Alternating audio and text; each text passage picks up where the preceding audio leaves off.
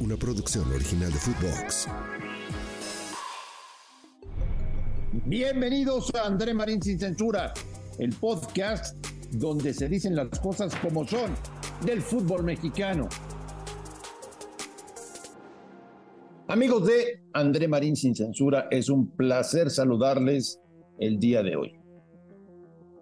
Pasó una fecha FIFA con muchos problemas para la selección mexicana. Muchísimos. Muchos más de los que podríamos haber imaginado.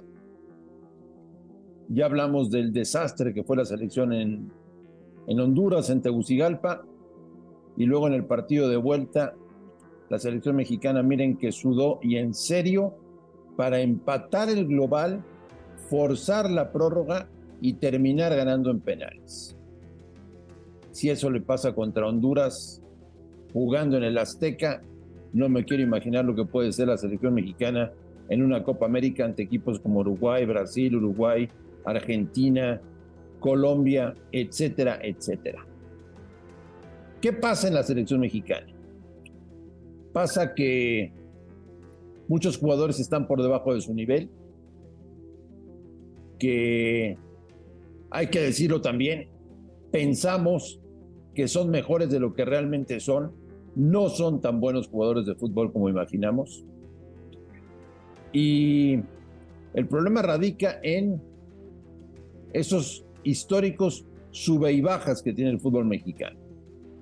Compitieron y hicieron un gran partido contra Alemania hace apenas unos días en Filadelfia y después te complicas con Honduras. No cabe duda que a México le cuesta mucho trabajo jugar en CONCACAF y sacar los partidos eliminatorias en la zona futbolística que nos tocó, que nos corresponde, que es la CONCACAF. Cada viaje a Centroamérica es un suplicio, cuando hay que ir a jugar contra Estados Unidos igual, y ahora también se suma la visita a Canadá, que es complicadísima. Bueno, Jaime Lozano estuvo a 40 segundos de ser cesado como técnico de la selección mexicana. Si no cae el gol de Edson Álvarez al final de la prórroga, es muy probable que hoy Jaime Lozano no tuviera trabajo. Y por más que parezca injusto, así es como se manejan las cosas en el fútbol mexicano. Jaime Lozano es un técnico en formación al cual le cayó del cielo a la selección mexicana.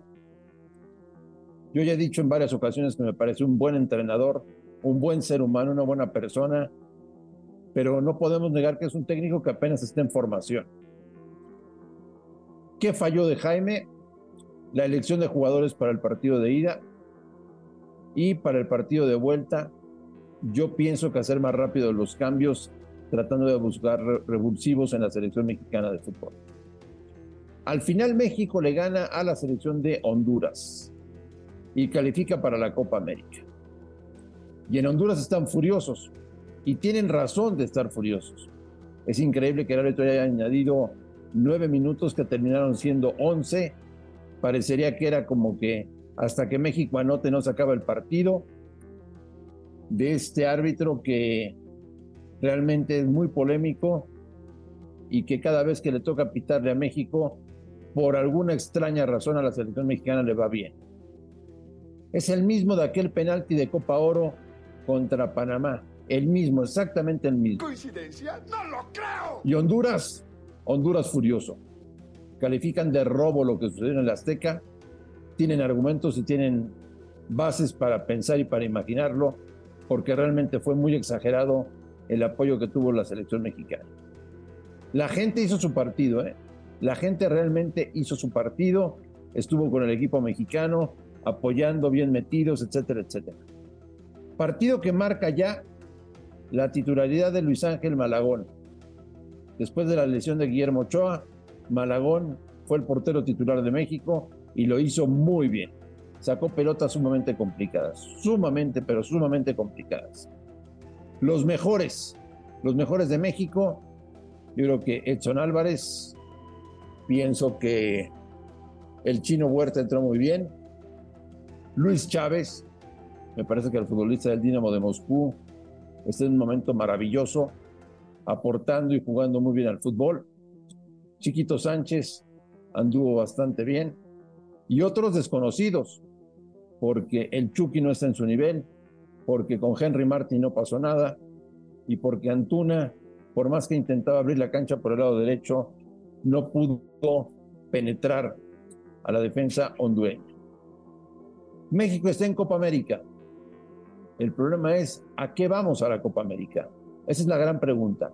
¿A qué va a ir México a competir en un torneo en donde se enfrentará a selecciones sumamente poderosas, a las mejores del continente? Y si bien México será local al jugar en Estados Unidos, creo que hay que mejorar muchísimas cosas. Además, hay poco tiempo de preparación. Hay una sola fecha FIFA, que es en febrero, marzo, me parece, para que Jaime Lozano pueda trabajar con plantel completo antes de la Copa América de Estados Unidos 2024. Dejamos por el momento selección y nos enfocamos en la liguilla del fútbol mexicano. La fase final, que estrena este famoso play-in el día de hoy con 2 partidos, San Luis contra León y el equipo de Santos contra Mazatlán. El que gane de Santos-Mazatlán irá contra el perdedor del San Luis contra León. Sí, a ver, me expliqué bien. El ganador de Santos-Mazatlán irá con el perdedor de San Luis contra León, jugando como visitante. Y de ahí saldrán 2 equipos directos para jugar la liguilla, la ronda de cuartos de final del torneo mexicano. ¿Que se fomenta la mediocridad? Por supuesto que se fomenta la mediocridad. ¿Que no es justo? Pues parecería que no es justo para los mejores del torneo, que son América, Rayados, Monterrey, Pumas, etcétera, etcétera. Pero bueno, es así. Es una nueva manera de hacer negocio y de mantener a la gente con la audiencia cautiva de partidos del fútbol mexicano. Y es que la gente ya no se cree mucho el negocio.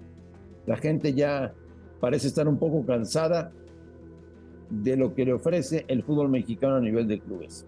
Veremos cómo funciona este play-in. Veremos. Mis favoritos del play-in se los doy a continuación. Yo pienso que Santos le va a ganar a Mazatlán y veo muy pareja la serie entre San Luis y León. Sumamente pareja. Un San Luis que empezó muy bien el torneo, que se fue desinflando poco a poco, frente a un León que cierra de buena manera, pero que me parece tiene la cabeza puesta en el Mundial de Clubes de la FIFA. Ya veremos qué pasa. Amigos de Sin Censura, espero sus comentarios y sus calificaciones en este podcast maravilloso a través de Footbox. Soy André Marín, les mando un gran abrazo y estamos en contacto en los próximos días. André Marín Sin Censura. Una producción original de Footbox.